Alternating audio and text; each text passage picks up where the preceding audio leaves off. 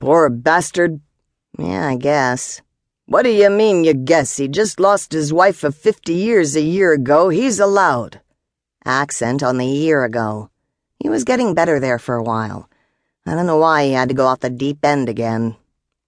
Bill used the bar towel to mop up the vomit around Eric Mulberg's head, where it lay sleeping peacefully on the bar. I ought to call Liam. Cut him some slack, woman. He's been picked up on D&D twice already this month. Yeah, well, he sits on the city council, for crying out loud. Guys on the city council can't get blind drunk when their wives die on them? You wouldn't get blind drunk if I died? Bill didn't have an answer for that, but the fact remained that Eric Mulberg had gone from city father to public nuisance in a downward spiral that had been dizzying to watch. Still, it was something else they could fight about, not that they lacked for bones of contention to growl over in the past month. The events at Old Man Creek had taken a toll on both of them. Bill because Moses had been shot, and Moses because he had lived. Amelia Gerhardt had died.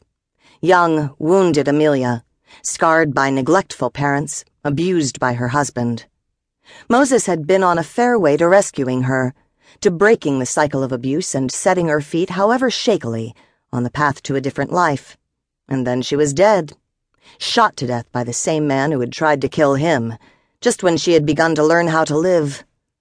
Bill and Moses had been snapping and snarling at each other ever since they got back.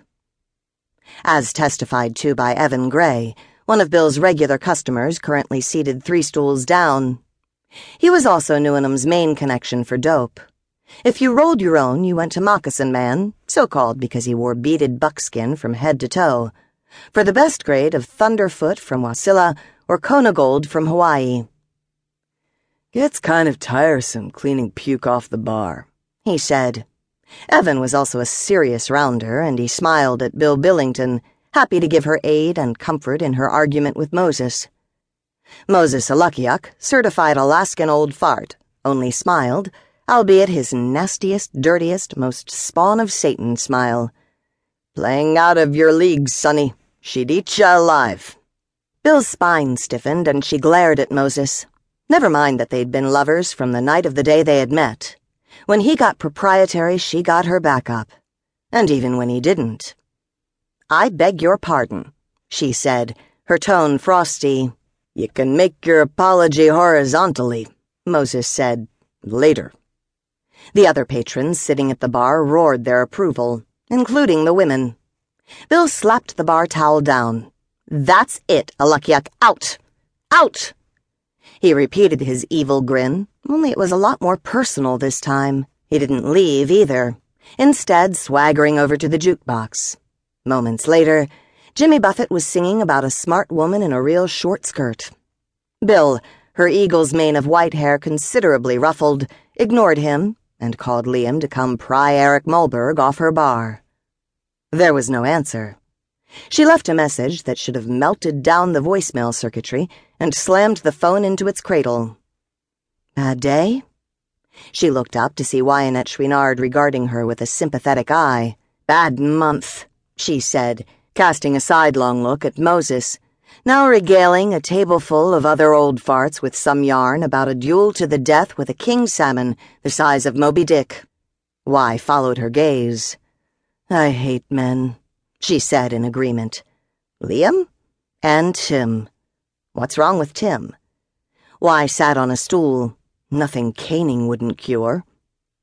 Bill, startled out of her irritation, laughed. Ship him off to Singapore, then. She pulled Y an Alaskan amber and set it on the bar in front of the pilot. Y took a long pull and said, I can't do that. He'd probably start a war and then I'd have the State Department all over my ass. They laughed together this time. But seriously, folks, Bill said, what's wrong with Tim? Usual teenage stuff? That too. What else? I'm letting his mom see him. He hates her, and he hates me for making him see her. Y took another long, soothing draught of beer, and regarded the mug with a weary kind of satisfaction. The great thing about winter is that daylight decreases by 5 minutes and 44 seconds a day, and I can drink earlier.